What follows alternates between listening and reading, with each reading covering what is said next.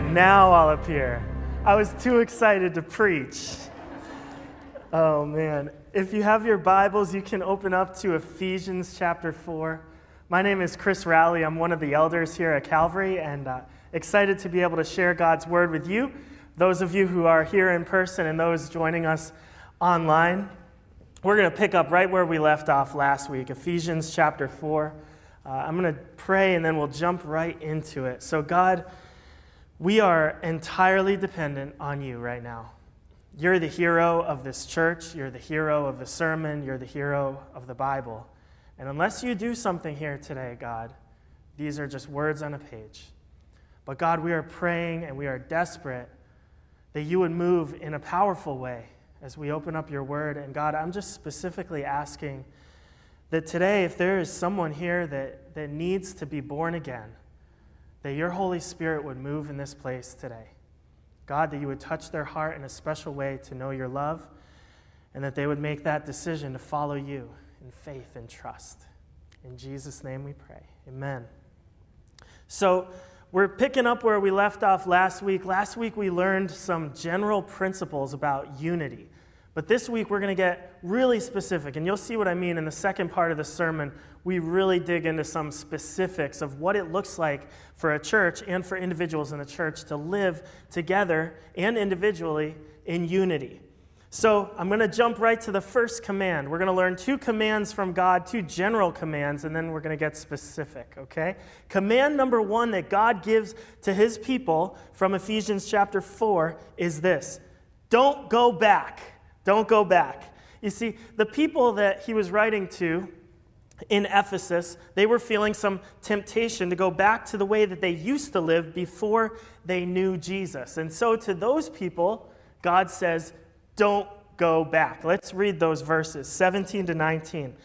Now this I say and testify in the Lord, that you must no longer walk as the Gentiles do, in the futility of their minds. They are darkened in their understanding, alienated from the life of God because of the ignorance that is in them due to the hardness of their heart. They become callous and have given themselves up to sensuality, greedy to practice every kind of impurity. So I probably don't need to convince you this morning that people outside of the church, people that don't know Christ, they don't live like Christians. Did you notice that? I didn't need to convince you of that. But just like we learned last week, Paul is not writing this letter to the culture at large. He's writing this letter to Christians within a particular local church. And those Christians in that church were feeling some temptation to go back to the way that they used to live before they knew Jesus. And that's why Paul writes these strong words. He says this. He says, I say and I testify in the Lord. That phrase, I say and testify, it's like showing Paul's urgency. He really is serious. Don't go back, church. Don't go back to the way that you used to live. So if we were real, Calvary, if we were all real with one another and we got into a socially distant circle and we started telling one another about the stories of how God had rescued us as a church and how God had pulled us individually out of some dark circumstances, I think we would all be surprised. We'd be like, whoa, you used to do that before you knew Jesus? You've heard testimonies like that, right? I think we would all be surprised of the darkness that God has pulled us from and brought us to the light. And Paul is saying, don't go back to that way of living. Don't do it. Now, we're being honest here.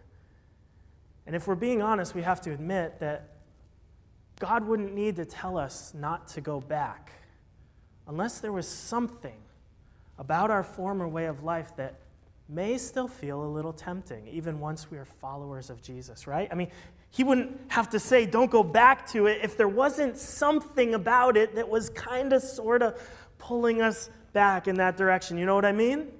Okay, there's an allure to sin sometimes. Sometimes it can have a little allure, but it's like a baited lure, right? On the end of a fishing line. Now, when I was a kid, I did not go fishing very often. But I did go fishing once in a while. One time I went fishing and I was at this lake and I caught a little sunfish and I reeled in the sunfish and the sunfish had the hook through his lip. So I took the little sunfish and I threw it back in the lake. Put bait back on my hook, cast it out in the lake again. Guess what happened? I caught the same exact fish again. And then I did the same thing again, and I unhooked it, and I threw it back in the lake, cast it out again. Guess what? I caught the same fish again. You know what? That same fish kept coming back to the same bait and kept getting hooked by the same hook. And God is saying to us this morning, church, don't go back. Don't get hooked again. To use the fishing analogy just a little bit more, I don't know if any of you like fishing. Maybe next time it won't go so well. Maybe next time you'll swallow the hook. That's real bad if you're a fish. Maybe next time the hook comes in and it hooks you through the eye, catches you in the gill. Maybe the next time the fisherman won't be quite so kind and throw you back. Paul is urgently writing to them because the consequences of sin, the effects of sin in our lives is really destructive. And he's saying, church, don't go back. Don't do it again. Don't get hooked again. Don't go back to where God has rescued you from. Command number 2 that God gives to the church is this. It comes from verse 20 and 21. He says, remember what you learned about Jesus. Remember what you learned about Jesus. Verse 20, that is not the way you learned Christ, assuming that you heard about him and were taught in him as the truth is in Jesus. So he says, don't go back there. Don't go back again. Remember what you learned about Jesus. Remember last week we learned that God had given the church some teachers whose job it was to instruct the church about Jesus. And now Paul's saying, don't go back there. Remember what those people told you about Jesus. Remember what you learned about Jesus. Don't forget. Now, I know in this room there's probably some of you that are teachers, right? And you've got kids and you're getting ready to send your kids back to school. And you're wondering, like, what happened during COVID? Like, what happened to their brains? Are they going to remember anything? Are they going to remember a single thing from last year? You're wondering, are they going to remember their math and their science? And similarly, Paul is saying to the church, hey, don't go back there. Remember what you learned in Jesus school. That language he's using in verse 20 is almost like school language. Remember what you learned about Jesus. And now, the big idea, the main thrust of Paul's message, verse 22 to 24, is this. New people don't live like old people. And now, old people, I'm not talking about the wonderful senior citizens at Calvary Church. Paul is talking about people that don't know God, people that used to be far from God. He says, verse 22 to 24, new people don't live like old people, okay? Let's read those verses, 22 to 24. God says to put off your old self, which belongs to your former manner of life and is corrupt through deceitful desires. Be renewed in the spirit of your minds. Put on the new self, created after the likeness of God, in true righteousness and holiness. So there's 3 things going on here. Verse 22 is this phrase, put off your old self. It's almost like clothing language, like you got this jacket on or something. Put it off. Put off your old self. Get rid of your old self. Hey, any 4th graders in here? 4th graders, don't live like you're in 3rd grade anymore. Get rid of that 3rd grade self. Any high school graduates, don't live like a high school freshman. Get rid of that self. You have graduated. You've moved on. Christians, get rid of your old self. Live like new people that God has made you to be. The second thing there in verse 23 is this. He says, be renewed in the spirit of your minds. What's going on there is that the mind is the realm in which the Spirit of God is at work. The mind is the realm where the transforming activity of God takes place. And God says, put off the old self, be renewed in your minds. And then verse 24, put on the new self, made in God's likeness. So get rid of the old, be transformed in your mind, and put on your new self. Well, we've been learning that God makes us new, right? God makes us new. So Paul says this morning to us, live like you are new. Live in your new identity. My boys and I, we love bugs. I don't know if any of you like bugs. It's okay if you don't like bugs. But we like bugs. And some of the bugs that we really like are the ones that go through a metamorphosis. They change. Often they grow wings and they fly away.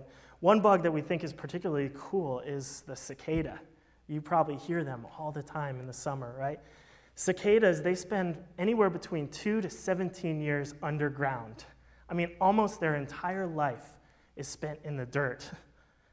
But late in their life, cicadas will come out of the dirt and they crawl up out, and then they shed their exoskeleton, and then you know what they do?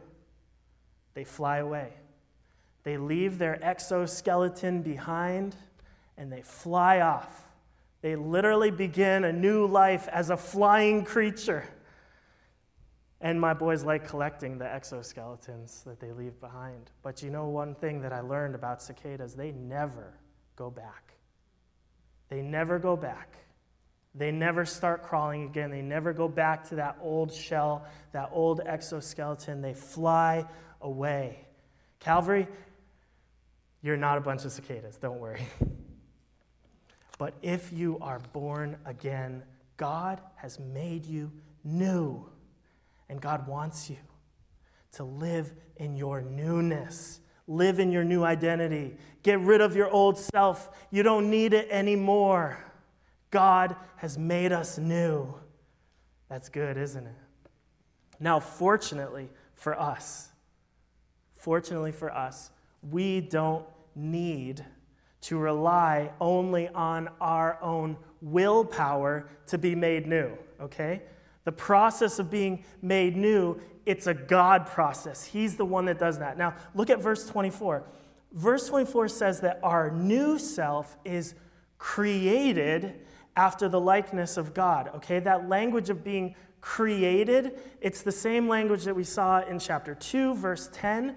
It describes God working in us. God is the creator. He's the one who does the creating.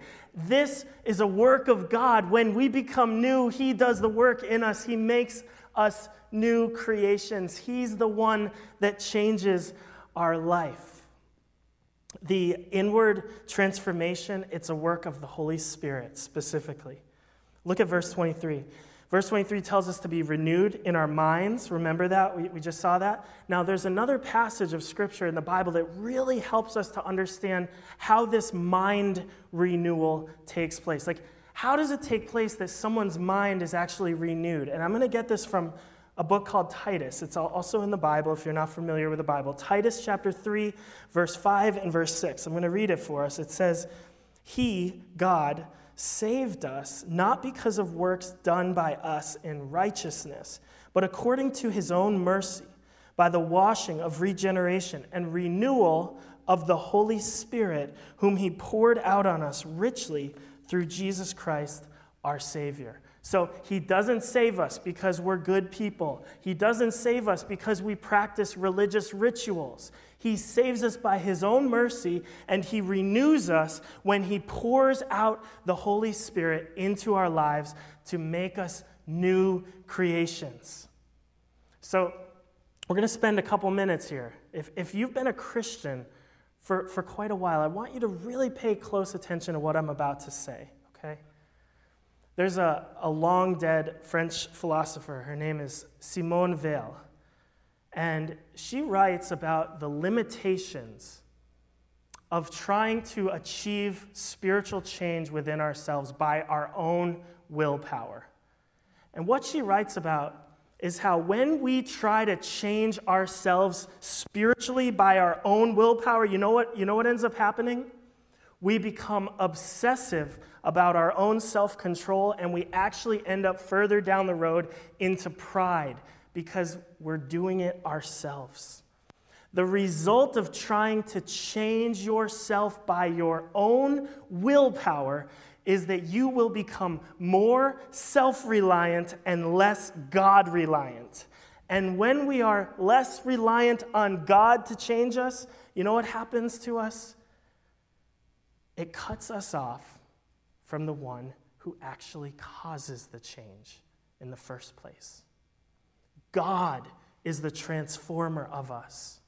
God is the one who affects the change in us. The change is called new birth in some places of the Bible. Some places we're called a new person. Some places it calls us a new creation. The idea is there's a newness, and newness comes from God, the Creator.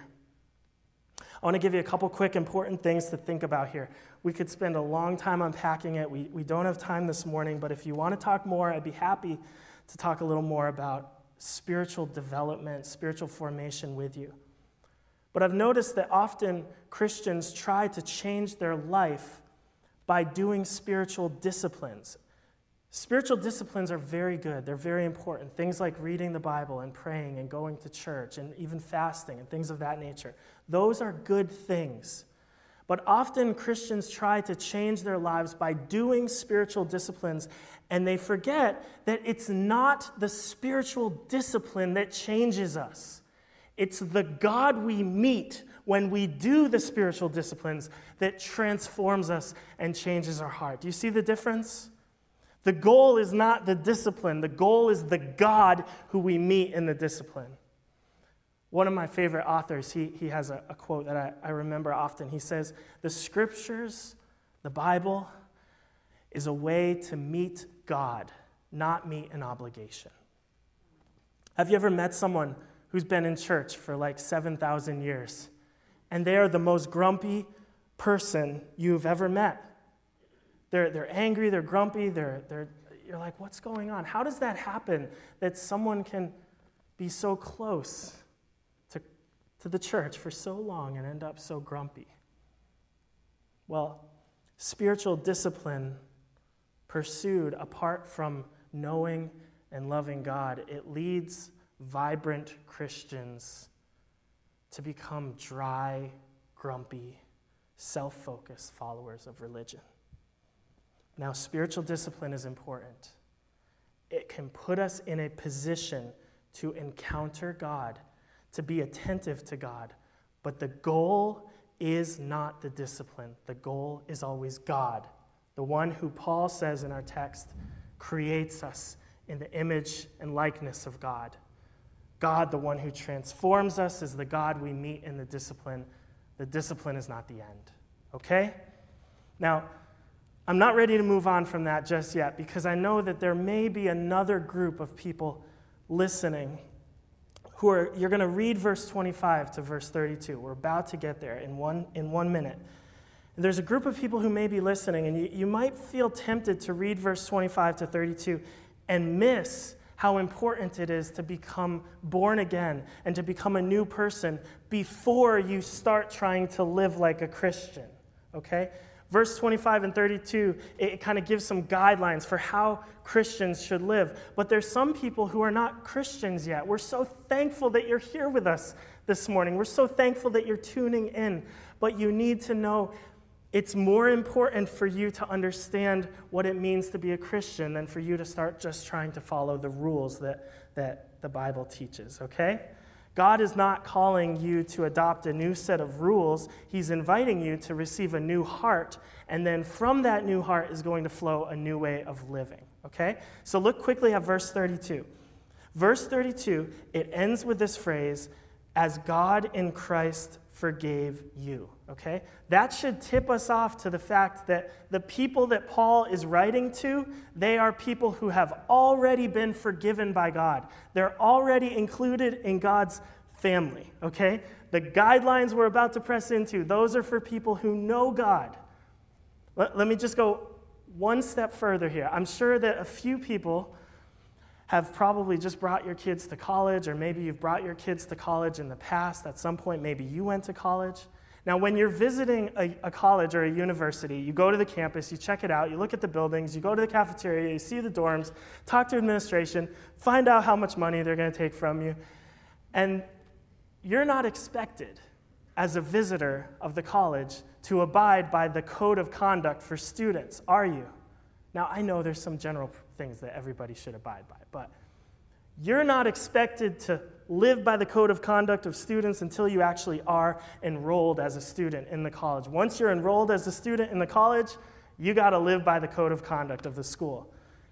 Now, you could own a Harvard sweatshirt. You could read Harvard's books. You could cheer for Harvard's football team. But you know what? That doesn't make you a student at Harvard. I would know firsthand, because I'm not, and I never was. But in the church, there can be people that wear the Jesus shirt, go to church, maybe even know some parts of the Bible. But you're not yet in God's family. And if you're not yet in God's family, I want to encourage you this morning. What we're about to press into is some specific guidelines for God's family. God wants you first to become a member of the family before you start worrying about following all these guidelines. Okay? Verse 25 to 32, we're going there right now. It's a code of conduct for Jesus' family. If you're not in the family yet, you're invited to the family. But that's more important first than you just trying to follow these rules that I'm going to go through. So you ready? That's my super long disclaimer. I want to make sure that we understand that these rules, these things that Christians do, they are not what makes us Christians. It's a new birth that makes us Christians. So let's read verse 25 to 32. And we're going to answer question number 1. How do new people live? So if you've been made new, this is how you live. Verse 25. Therefore, having put away falsehood, let each one of you speak the truth with his neighbor, for we are members of one another. Be angry and do not sin. Do not let the sun go down on your anger, and give no opportunity to the devil. Let the thief no longer steal, but rather let him labor, doing honest work with his own hands, so that he may have something to share with anyone in need. Let no corrupting talk come out of your mouth, but only such as is good for building up as fits the occasion, that it may give grace to those who hear. And do not grieve the Holy Spirit of God, by whom you were sealed for the day of redemption. Let all bitterness and wrath and anger and clamor and slander be put away from you, along with all malice. Be kind to one another, tender-hearted, forgiving one another, as God in Christ forgave you. So if you're new, if you've been made new by God, this is how we live. This is how our church can live in unity. Number 1, we speak the truth. Verse 25. Don't lie. Tell the truth. Church, our church, Calvary Church, is supposed to be a place where truth-telling is normal, even the hard truth. Even when it hurts, truth must be spoken in love. There's 3 realms where I think we can think about speaking the truth as a church. Number 1 is this. In humility, we can tell one another how we're actually doing. You don't have to fake it here. You can tell people how you're really doing. And if you're not doing well, you can tell the truth about that. We would appreciate that. That's how we grow. That's how we bind ourselves together in unity. Especially as we pursue racial reconciliation, as we have difficult conversations as a church, we've got to be truth tellers. We've got to be listeners who are willing to listen when another tells their story. Second area where truth needs to be spoken, we need to tell the truth about God, about each other, and about the world. We need to be truth speakers about our God. And the third area where truth-telling is going to be very important for us as a church is this. In our current culture, in our age, truth seems to be up for grabs in the media. Am I the only one that noticed that? I don't think so. Okay? Be careful where you get your truth. And be careful what you confidently assert to be truth. I don't need to tell you. There's a whole lot of different ideas out there about just about everything right now. Be careful where you get the truth. Be careful what you confidently say is the truth. A Facebook post, probably not the same as a scholarly journal. So be careful where we get the truth. The second specific area that God lays out for us here, verse 26 and 27, he says, beware of the dangers of anger. Now, verse 26 describes something that could be called righteous anger, and it is possible for Christians to have righteous anger, righteous indignation about certain things that are wrong. It is good, it is okay, it is appropriate to be angry about evils, angry about injustices. But, a big but, there is a fine line between righteous anger and unrighteous anger, and that's why God gives us a warning here.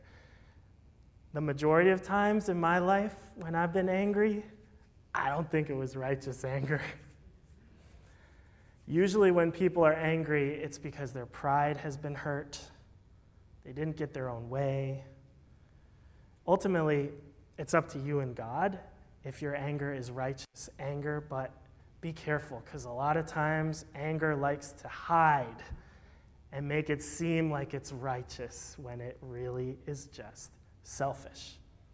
Now, God puts a time limit on dealing with anger.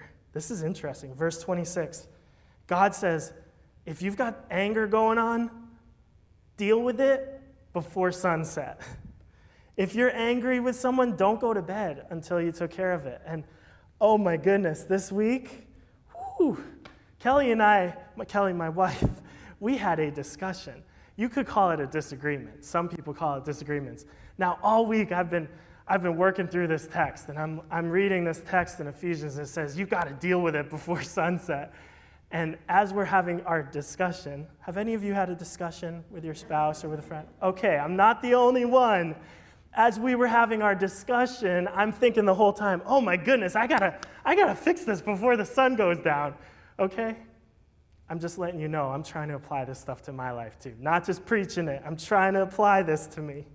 We've got to deal with anger when it happens as quickly as possible. Why? Verse 27 tells us because it's a really easy way for Satan to gain a foothold in the life of a believer. Have you ever had a fight with someone like in the car on the way to church, and then you show up in the worship service? How did that worship experience go for you that day? Probably not that good, right? When it's happened to me, I spend most of my time like praying that so-and-so would change their mind or something like that. It's difficult to worship God when we're living in anger, when we've got this anger going on. God says deal with it quickly. If we're going to be unified as a church, we got to deal with it quickly and lovingly. Verse 28 tells us, we're not going to spend a ton of time here, don't steal, engage in productive work. The interesting thing about this section here is that he actually gives the reason why we should engage in productive work. Not for ourselves, not for our family, not just for our concerns, but so that we can help the people who are in need. Okay? Calvary, God has given us resources. God has given us jobs. Our jobs ultimately are for glorifying God and for building up his body and helping those in need.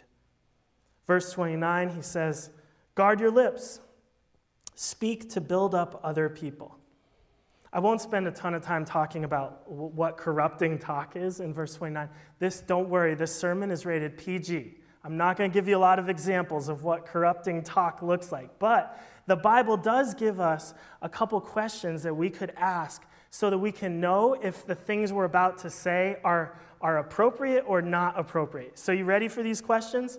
Seriously, if you ask these kinds of questions before you speak, it's going to go a long ways towards us being the kind of church that builds one another up, okay? So, question number one to ask, according to Paul, is this question, or is what I'm about to say going to build up the person who hears it? And the second question is this, is what I'm about to say going to give grace to the person who hears it? Our speech is so important. One of the quickest ways that we could divide Calvary Church would be the way that we talk about one another.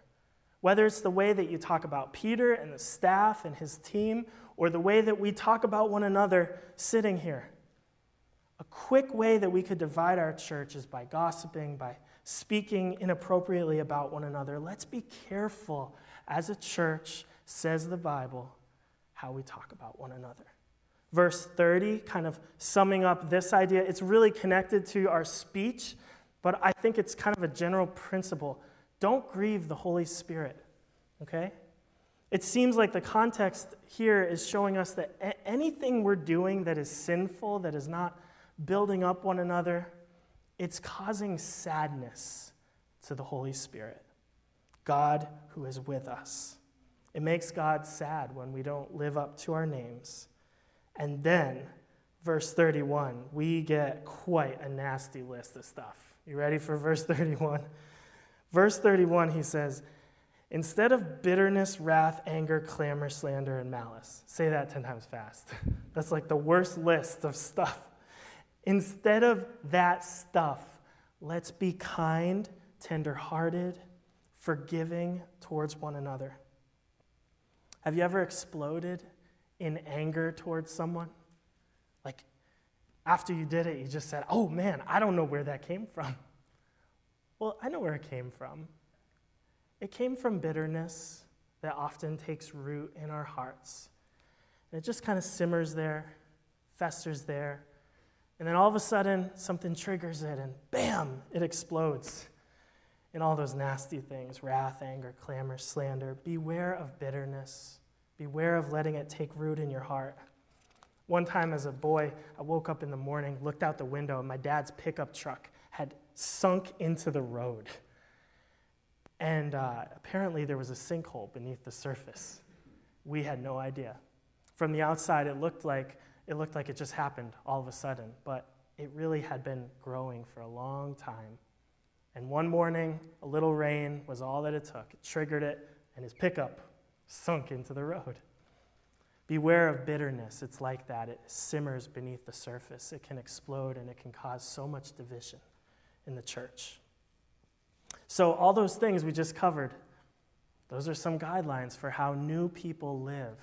If you've been made new, this is how you live, which takes us to question number 2, the most important and the last question we're going to ask today. Question number 2 is this: have you been made new by God?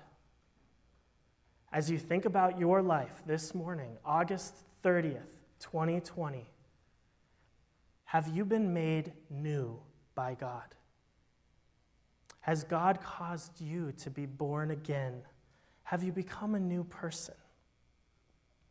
Because honestly, if you're looking at your life and you don't see any evidence of the new person that is described here, it might be that you are not a new person. It may be that God has not yet made you new, and you need to be born again. And God wants to make you new because he loves you so much. You may need to be connected to Jesus this morning. The Bible calls Jesus the vine. The vine. Anyone who's a gardener knows that the vine is the source of life. God wants to give you life far greater than you could ever understand. Verse 18, it tells us that there are some people who are alienated from God. Are you alienated from God? Are you separated from the source of life? If you're angry and bitter, gossiping, selfish, only concerned for yourself, you should be concerned that maybe you are not connected to the source of life. If God says in the Bible, and we just read it this morning, if God says this is how new people act, but you're acting like all over here, you should be concerned. You've not been made a new person, maybe. Are you alienated from the life of God? If that's you, I want to encourage you. Talk to someone before you leave this building. Tell them you want to be born again. Tell them you want God to make you new because God wants to make you new. He wants you to experience the new life in Jesus. And if you're listening this morning, I want you to call or email the church. Tell them you want to be made new. You want to be born again. We would be so happy to help you begin that journey with Jesus. New birth, it happens when we completely trust Jesus for our salvation, for our forgiveness of sins, and we let him lead us as the new master of our life. And at that moment, God causes us to be made new. And as we read today, God pours his Holy Spirit into our hearts and causes the change that we cannot cause by ourselves. Are you done trying to save yourself? Are you done trying to follow your own plans? Are you ready to follow Jesus? Don't leave this building until you have made that choice. Without talking to someone about how you can be born again. And I know that there's a second group of people here. You have been born again. You have been made new by God. But maybe as we've been reading this morning, there was something you read, something that stood out to you, and you're realizing, I think I've been grieving the Holy Spirit in that area. I think I've been making God sad in that area. You don't have to live that way anymore. You don't. You can leave it behind. I want to encourage you today, turn from that way of living. You are God's beloved child. He loves you so much, so far more than you could ever imagine, and he will welcome you back lovingly with open arms. The Bible says that if we confess, if we admit our sin to God, he will forgive us and clean us and purify us from all that unrighteousness. Come back to God if you've wandered. And finally, for all of us, the scriptures we've read in chapter 4, they kind of set the course for us as a church. This is how a church united lives under the leadership of Jesus. Are you ready to walk with Jesus in this path? Let's pray. God, we thank you. I know that in this room there are so many people who have been born again. And we thank you and we praise you. It's a miracle of God. And Lord, for anyone here this morning that they just don't know if their sins have been forgiven, they don't know if they have been made new, I pray, Lord, that you would work in their hearts and that they would not leave this place until they've had the chance to talk with someone. And Father, for those listening, Lord, I pray that you would move in their hearts. God, I pray that you would make us the kind of church that is united, walking together in lockstep with you. And we pray this all in the name of Jesus. Amen.